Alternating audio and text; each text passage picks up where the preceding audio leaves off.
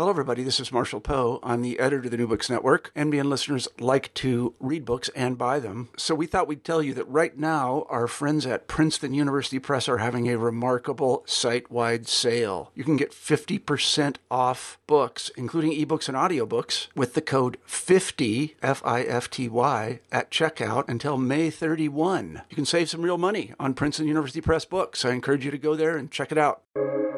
Welcome to the New Books Network.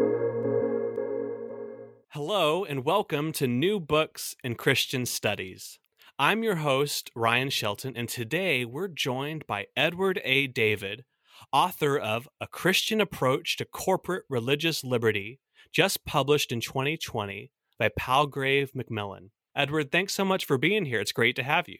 Ryan, it's a pleasure. Thanks for having me. Well, congratulations on the wonderful new book, A Christian Approach to Corporate Religious Liberty. I'm very excited to talk to you about it, but before we get into the book, would you mind sharing with us a little bit about yourself? Yeah, so I'm a postdoctoral research fellow in the Faculty of Theology and Religion at Oxford. I'm specifically part of an institution called the Oxford Character Project, and our remit is really the study of character and the study of responsible leadership within corporate settings. I'm very much looking forward to diving into this work. I'm a new postdoctoral research fellow here at Oxford. But prior to that, I was at the University of Oxford as a DPhil student, or a PhD student, working on law and religion issues. And I wrote a thesis on corporate religious liberty, which then turned into this book with Palgrave Macmillan. So I'm currently working on character with the Oxford Character Project, but I'm also on the side, if you will, working still in the field of law and religion. And I find it this crossover between both character and virtue and religious freedom or law and religion to be a really rich area of investigation. That's absolutely right, Edward. That is one of the things that makes your book so interesting, such a unique approach. So let's get into it. Why don't we? In a nutshell, you are seeking to challenge some of the terms of the debate around corporate religious liberty. We'll get into some of the terrain of the debate in just a moment, but in summary, what is your proposal and what are you hoping to contribute in the overall argument of your book? Yeah, I think maybe to discuss the main points of this book, it might help to draw our attention to, I think, a really useful political cartoon that came out in the wake of Burwell versus Hobby Lobby Stores Incorporated, which was the 2014 U.S. Supreme Court case that dealt with the religious freedom claims of a closely held for-profit corporation and that corporation's objection to supplying certain contraceptive services and contraceptive devices, etc., to employees. Right? There's a religious objection to this.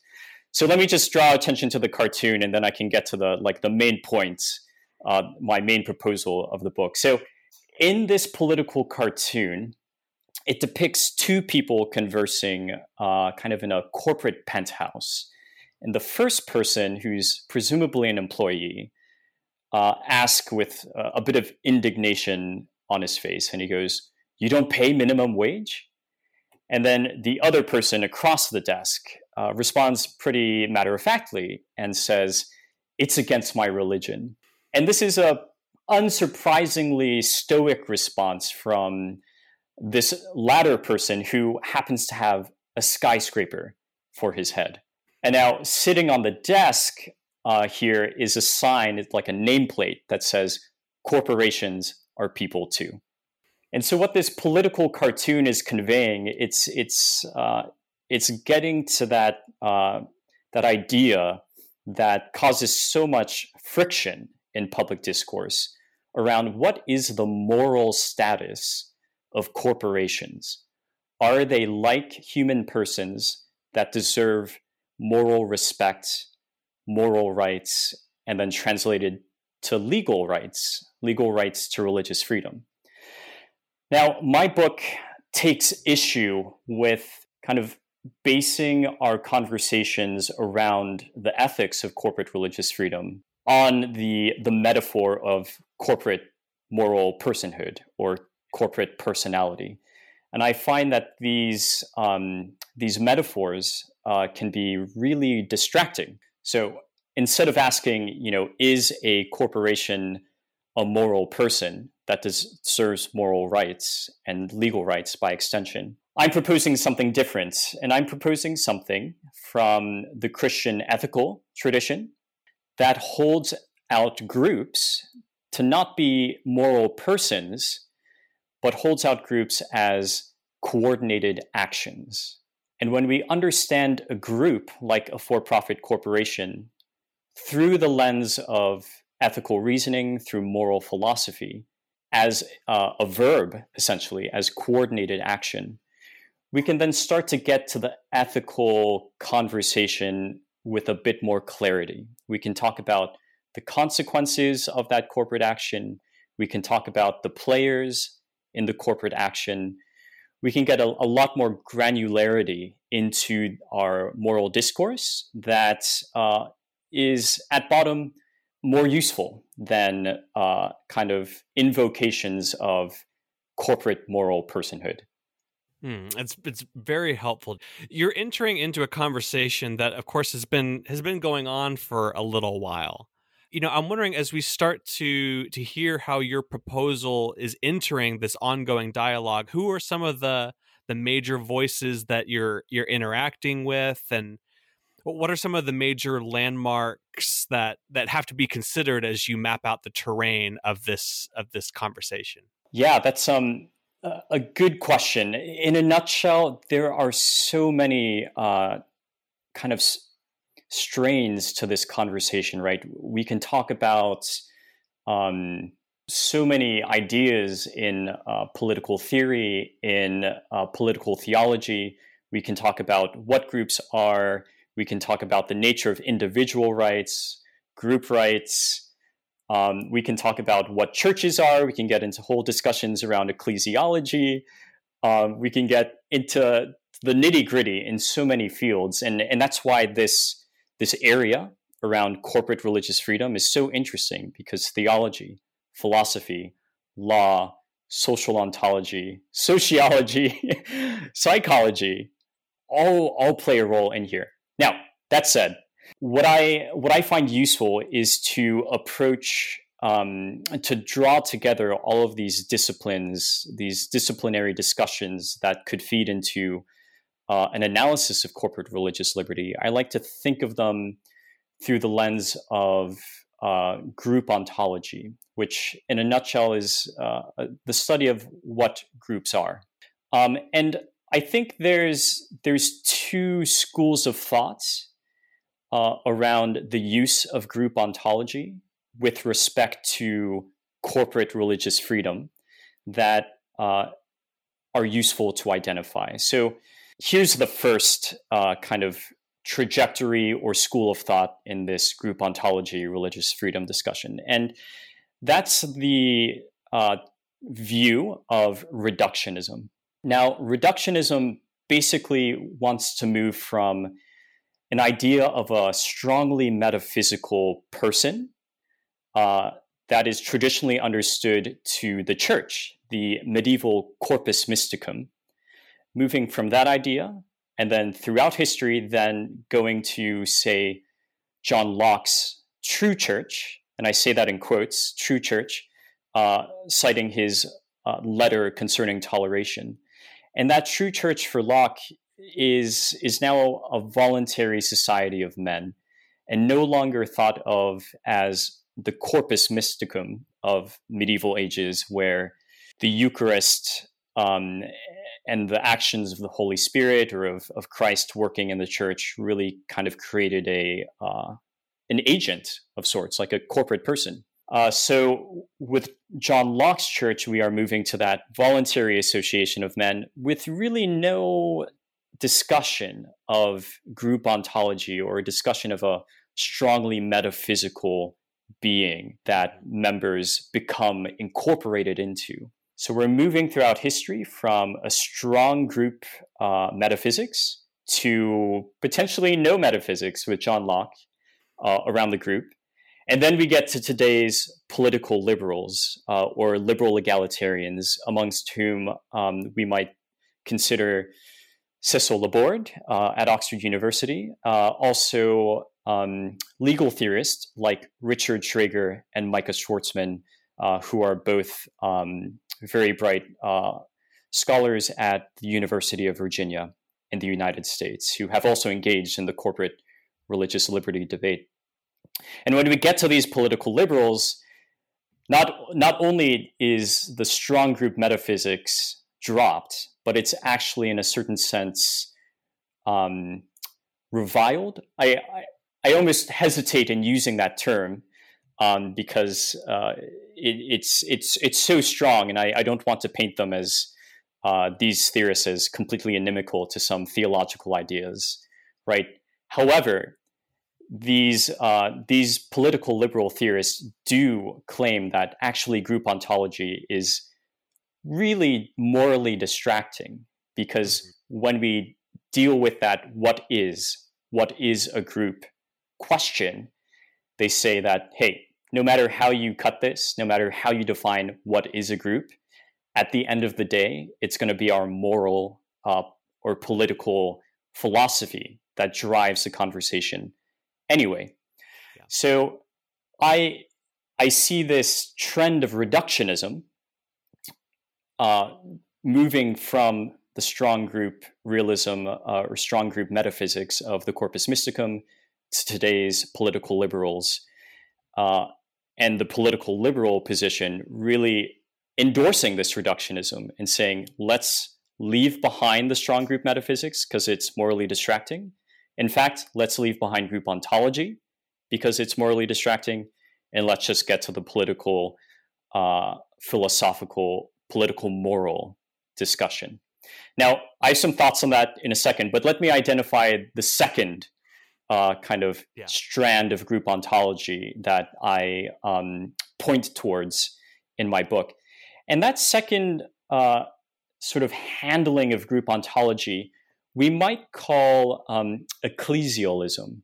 And ecclesialism basically takes the position that the moral protections or the moral rights that we then translate into legal rights that we give to the church, we should expand those rights to for-profit corporations that are ostensibly religious, maybe operated with religious motivation, but actually can be identifiably secular in their activity, right? So the selling of arts and crafts as a secular activity, not a distinctively religious activity. Now, ecclesialism says, hey, let's not narrowly define the church and the church's protections and restrict those to, say, your traditional hierarchical religious institution, like the Catholic Church, for example. And it's saying, let's kind of lower that ecclesiology and let's spread it out horizontally to other types of institutions that we normally might not claim to be churches, like for-profit firms, for example. Now, the religion scholar who's worked extensively in the religious freedom debates, Winifred Fowler-Sullivan, actually wrote a book also in 2020. I think it's called Church-State Corporation. And it actually came out after I had the book kind of accepted and published. And I went, oh no, this is just such a fantastic book to engage with. Yeah. And so she also identifies this kind of ecclesialism, this extension of the idea of the church and like a strong group metaphysics to non-church entities like for-profit firms. And so she doesn't use the term ecclesialism, I do, but she identifies this trend of low church ecclesiology. Again, this trend to understand, say, for-profit firms as actually types of churches and therefore as the types of institutions that should receive relatively robust legal protections. Now, Sullivan, just to be very clear, is not making a moral case that ecclesialism or low church ecclesiology should be widely adopted. She is certainly not saying that. And I have my criticisms of it as well. Now, so I've pointed to reductionism, which wants to kind of get rid of group ontology. And then I've also pointed to ecclesialism, which kind of still trades on the ideas of the currency of group ontology, but might want to expand a strong group metaphysics to other types of entities. And so you can see how these two trajectories can be used on almost polar opposite ends of a moral debate on corporate religious freedom. On one end, religious freedom for corporate entities or organized groups should really be restricted to voluntary associations, John Locke's true church, the political liberals' ideal type of institution that should receive moral or legal recognition for religious freedom, strong religious freedom claims. And then on the other side, if you accept ecclesialism and the kind of strong group metaphysics that's implied with it, you get those who might claim that not only should churches receive strong, robust corporate religious freedoms, but potentially for-profit firms like Hobby Lobby or, say, Asher's Bakery in Northern Ireland, where you are, should receive also potentially equally robust moral and legal recognition, legal protections in this corporate religious liberty debate. So again, kind of opposite sides of a moral debate. I find that actually we need a middle way. We need a middle way in this debate, which has become extremely polarized. Now, before we get to your middle way, you also in the book start to give us some sense of how has, within the Christian tradition, corporate religious liberty been understood, both in respect to the church itself and organizations who are religiously affiliated, but maybe outside the church. So could you talk a little bit about you mentioned the Catholic and Protestant tradition's approach to these questions? Yeah. So what I found in my desire to find a middle way, right? This desire to get past the corporate personhood metaphor, the desire to kind of combat some of the extremes of the moral conclusions in reductionism and ecclesialism. I said to myself, all right, first and foremost, let's check what the churches themselves have to say about religious freedom in general, but then also around corporate religious freedom. And just to be clear, when I say corporate, I typically mean organized group. So any sort of organized group, so a wide or broad understanding of corporate. So I don't just mean for-profit corporation. So I wanted to know, what have the churches said about religious freedom and corporate religious freedom? In a nutshell, what I did is I examined modern ecclesial statements. So basically leading up to and around the mid-20th century, around the formation, proclamation of the UN Universal Declaration of Human Rights as a kind of landmark treatise on religious freedom, in part, that was established after the Second World War. And I wanted to understand what the churches, both especially Catholic and Protestant, widely ecumenical Protestant, including Orthodox churches, understood on these issues. In a nutshell, what I found is corporate religious freedom was really well defined with respect to churches. So with respect to religious institutions as we might traditionally understand them, as, congregations, as institutions that teach, preach a doctrine, that educate the young in this doctrine, that evangelize, and that engage in worship, right? And it's to be expected that there would be a really rich and well-developed understanding of the rights of churches, the rights of religious institutions, given the long history of the development of the church's identity from ancient Rome, and of course prior, right, with the people Israel. So really taking this corporate understanding of who the church is throughout time, throughout the Middle Ages into the early modern period and today. Again, really well defined understandings of there are specific activities, again, around selection of ministers, teaching and preaching, worship, that states really should not be in the business of interfering with.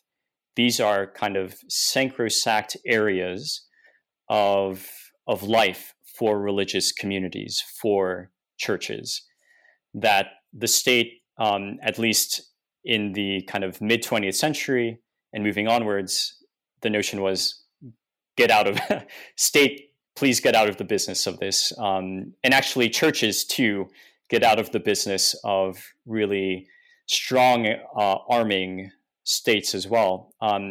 Because what we find, especially in the World Council of Churches documents around religious freedom, is a real concern that actually Roman Catholic countries, prior to the proclamation of the UN Declaration for Human Rights, were being singled out, or well, rather, were being called out by the World Council of Churches, and pointing to the fact that actually there were Protestant communities that didn't have kind of rights to public worship in these predominantly Catholic countries where the church indeed had political power, in addition to the kind of strong presence of the church in those societies.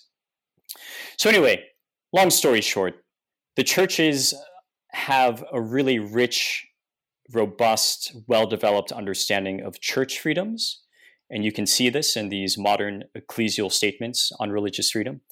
But what I found is the churches didn't have very well-articulated understandings of religious freedom in other group contexts. So in the context of for-profit corporations, in the context of closely held family firms, all of these things, right? And that may be to be expected, right?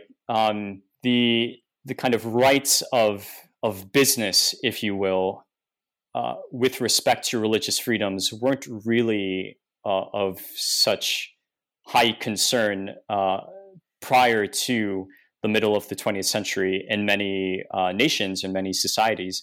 In large part, I speculate, because you potentially did not have such a large administrative state that was promising so many things and reaching so intimately or so closely into areas of life, say around reproductive choice, around sex and the family.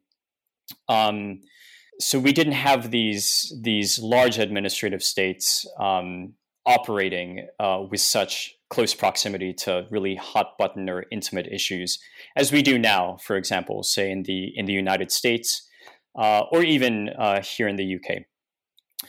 So the upshot of this is an undeveloped understanding of for-profit corporate religious freedom. And what I saw in the modern ecclesial text was maybe a thing or two said about responsibility to wield one's religious freedom claim such that anti-discrimination laws weren't violated, or maybe some notions that, yes, religious freedom extends to individuals and their communities, right? And this was about the extent to which I noticed any kind of explicit things being said about corporate religious freedom for-profit firms from official church documents. Okay, now, that said, when Hobby Lobby and the Affordable Care Act that led up to Hobby Lobby, and just to remind some of your viewers, if they're not familiar, the Affordable Care Act that President Obama kind of signed into law had a contraceptive mandate. And the contraceptive mandate required employers, basically across the board, to pay for the contraceptive services that were approved by the Federal Drug Administration. And some of these contraceptives were also believed to be abortifacients. So as you might imagine, many employers, of course, I should note that religious institutions, churches, synagogues, mosques, etc., were exempt from this contraceptive mandate in the first instance. But other employers, you can imagine, some that had kind of traditional religious objections to either abortifacients or contraceptives or both, caused some difficulties, to put it mildly, for the Obama administration on this point. And what we see during this controversial sort of time are religious leaders banding together and kind of writing an open letter to the Obama administration. And in one open letter that I examine in the book, these religious leaders define religious institutions as, in a nutshell, as virtually any sort of institution that might be created and run with a religious motivation or intention. Now, as you can imagine, that's a very wide definition of religious institution. It moves beyond, say, the corpus mysticum, like the locus for Roman Catholics, at least as I interpret in the book, of where the Eucharist happens. And the Eucharist is the source and summit, as Pope John Paul II said, of at least the Roman Catholic communion. It expands that notion of religious institution into for-profit firms, potentially. So Winifred Fowler Sullivan notion of low ecclesiology is actually happening in this open letter written by an ecumenical mix of religious leaders, whereby they use the term religious institution in a very wide sense. And for me, this is problematic, actually. So while I'm in the book, I'm very sympathetic to extending religious freedoms, at least in the first instance, as a consideration to for-profit firms, I resist the attempt to do that by defining for-profit firms as if they are religious institutions. And why do I resist this? Because religious institutions and the legal rights and the kind of moral logic or sense that we put behind those legal rights, that moral logic, in my mind, should really be applied to churches in a kind of central case.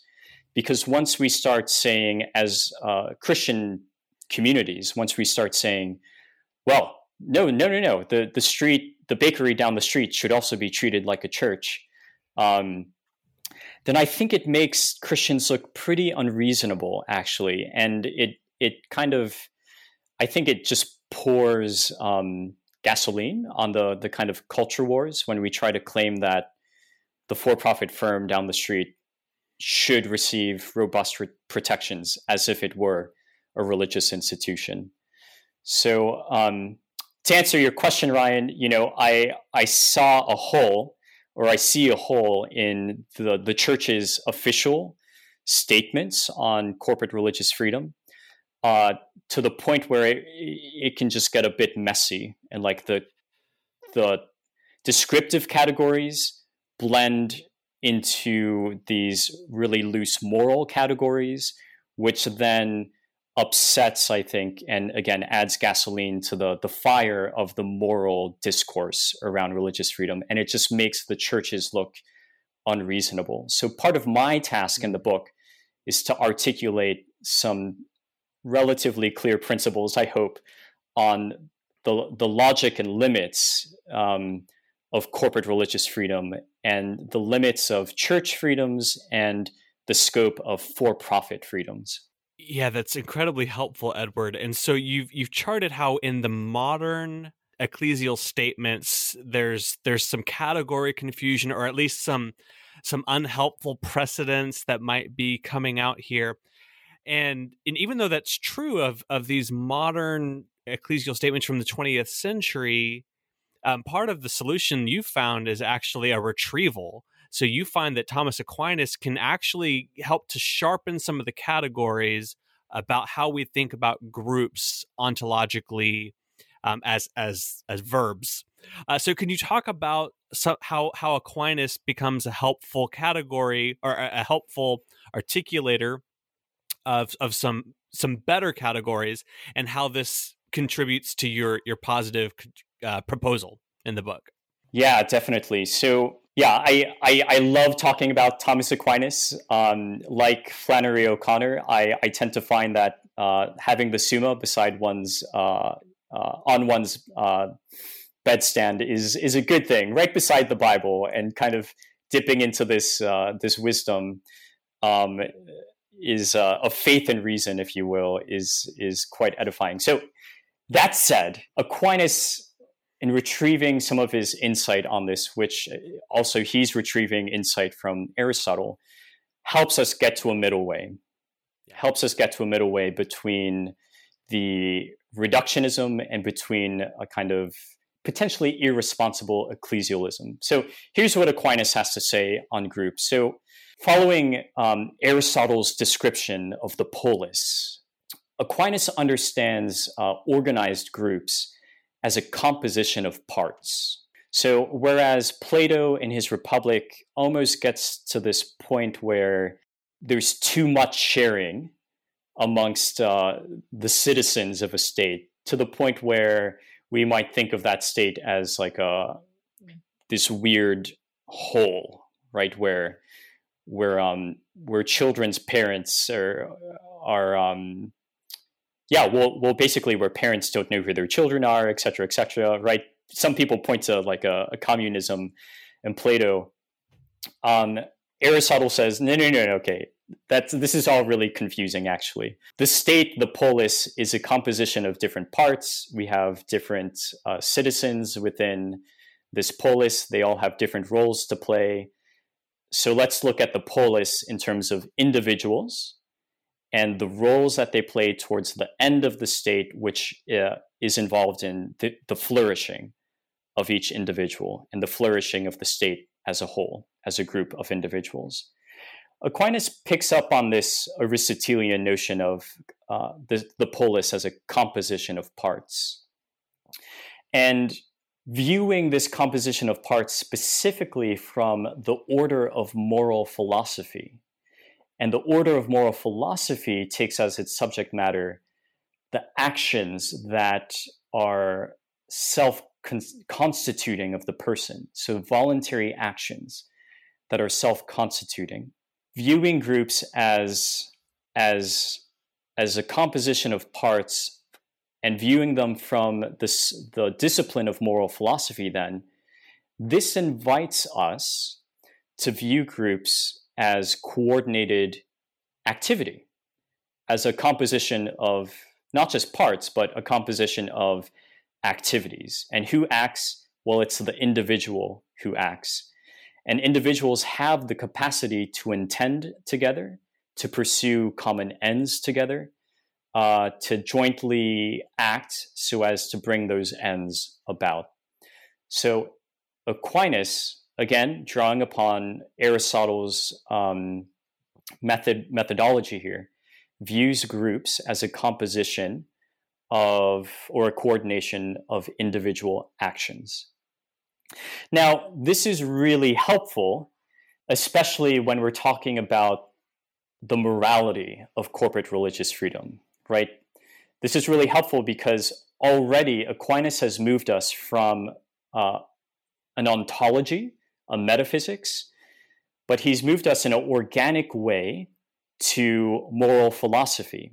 So we're looking at the same phenomenon. So it's a phenomenon of individuals who are acting together, right? So from a metaphysical or an ontological perspective, we see the individuals themselves acting, right?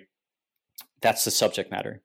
But we can look at that same phenomenon from the lens of moral philosophy, and we can see that these individuals acting together are actually engaging in ethically analyzable action, right? And their coordinated actions together, we view that as essentially what is a group, what the group is doing, a group action. So that it's like two sides of a coin, this ontological perspective and this moral perspective. So when we take Aquinas's coordination of action perspective of groups, we can do an ethical analysis of what's happening in the group. So, for example, we can point to the internal public policy of that group. The internal public policy may be the sort of social norms in the group. It may point to the constitution, like written documents of the group that dictate behavior expectations. Think of like an employment contract or something like that. We can look to this internal public policy, which helps coordinate the individual's actions. We can also look at the ruler, as Aquinas says, or the authority or the leaders within the group who have like a special place in the group's life to help coordinate all those people. So think of the boss that puts together the employment contracts, that helps steer the ethos, the corporate culture, if you will, of that group. We can look at, the leader, we can look at the public policy, and we can say to ourselves, okay, are these means of coordination, are they ethical? Is this a good employment contract? Does it elicit the right sorts of behavior, ethical behavior that we want out of individuals? Is the leader herself acting ethically? Is she being an exemplar of moral behavior and helping others kind of live out the ideals of the corporate culture?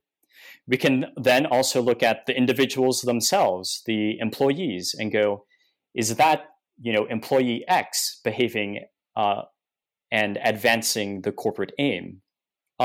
So what happens when we view groups as a composition of parts, or when we view it specifically from the lens of moral philosophy, we can start to get to the granularities of what a group is. And we can start to think about, these individuals are doing A, B, C to promote group end X, and maybe person B is doing it in a bad way that is actually causing some trouble for the rest of the people in the corporation, or maybe that action may be having third-party effects, right? So harming other people outside of the corporation. So this is what Aquinas's ontology of groups allows us to do. It allows us to think with granularity on the moral issues, on what's actually happening on a kind of firm-wide level in the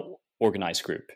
That's great. It's easy to see, Edward, how this starts to sharpen what was a really blunt tool, and now there's so much more precision in how we're able to start analyzing group behavior outside of just simply institutional churches. So as we start to wrap up our conversation here, can you start to tease out some of the take-home applications here as you apply this to how we think about corporate religious liberty? And then maybe just a word about who this book is for and who might find your argument to be particularly helpful. Yeah. So actually one potential case study that could be very useful, and this is a recent case study for us, is there was controversy recently in the Roman Catholic Brooklyn diocese around COVID-19 restrictions. And so in a nutshell, what was happening was New York State or New York City was basically saying, all right, churches in kind of high COVID-19 red zones where there's lots of cases can only have 10 people inside of those churches. Now, the Diocese of Brooklyn, and actually there was Orthodox Jewish community too that sued against the city. They said, look, we're in the red zone. You're only letting 10 people inside. However, you're letting potentially hundreds of people go into the Walmart next door and shop, even in this red zone. So you're putting no caps on these businesses, but you're putting caps on what we're doing. Now, where the idea of Aquinas' group ontology, where this comes in and helps us kind of examine the ethics of restrictions on churches or businesses, again deals with a close examination of what a group is or what sort of actions are happening in that group. So here's a potential proposal. In a church, what the church community is doing, what these coordinating members are doing, they are coming together, they're entering that church building, they are picking up hymnals potentially, and they're singing and they're worshiping God, and they're staying in one place, kind of standing, and being there for about an hour's time or so, right, for a service or a mass or whatever it might be. And we can look at that sort of corporate or organized group activity and identify it and describe it in a particular way. 10 to 100 individuals coming together, standing, singing, potentially creating conditions where COVID can spread widely. But then look at your retail store next door where individuals are coming inside and out, potentially with mask on, or hopefully with mask on in these red zones, potentially not speaking to each other and coming inside and out very quickly. So if we were to think about what's collectively happening, if you will, in this retail environment, these are two different types of actions going on. These are two different types of group actions. And we can start to make distinctions here and go, okay, wait a second. Actually, this sort of group action in the church might actually create conditions that are COVID problematic and thus kind of morally problematic in relation, especially in comparison to that for-profit retail activity going on where individuals are potentially not talking and coming in and out relatively quickly. And this is a distinction that Justice Sotomayor made in her kind of dissent in a case that did end up protecting the Brooklyn Diocese and the Orthodox Jewish community. Now, in the end, to put the colors, put my flag up. I agree ultimately with how the Supreme Court's ruled in favor of the Brooklyn Diocese, because I think there's other issues to consider.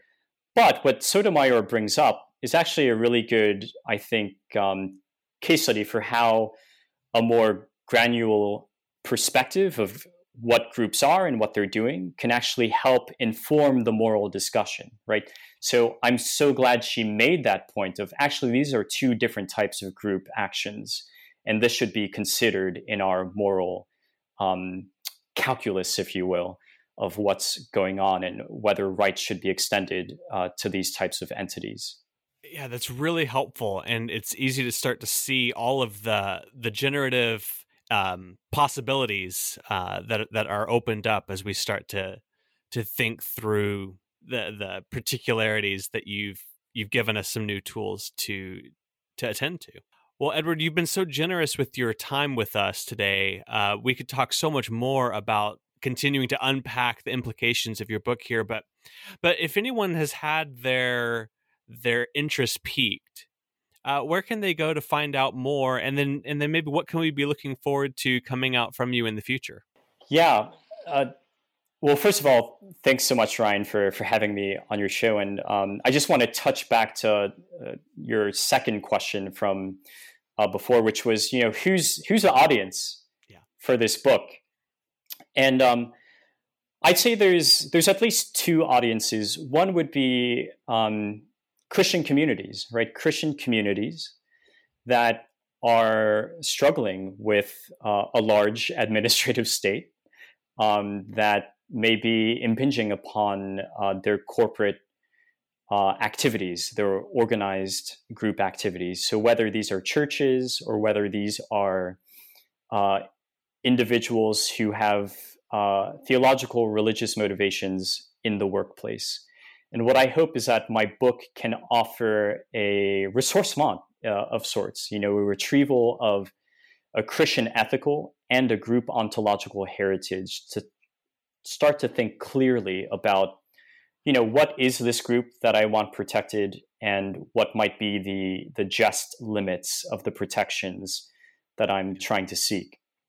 Mm-hmm. And a second audience would be a kind of broad law and religion group of scholars. So those who are very much interested in the interactions of law and theology. And, group ontology, I'd say, against, the statements of scholars that I tremendously respect, Richard Traeger, Michael Schwartzman, Cecil Laborde, Pache, their contentions that group ontology is actually super morally distracting. I'd say, on the contrary, we have in the Christian tradition a group ontology from Aquinas and from Aristotle that is actually quite morally useful and morally clarifying.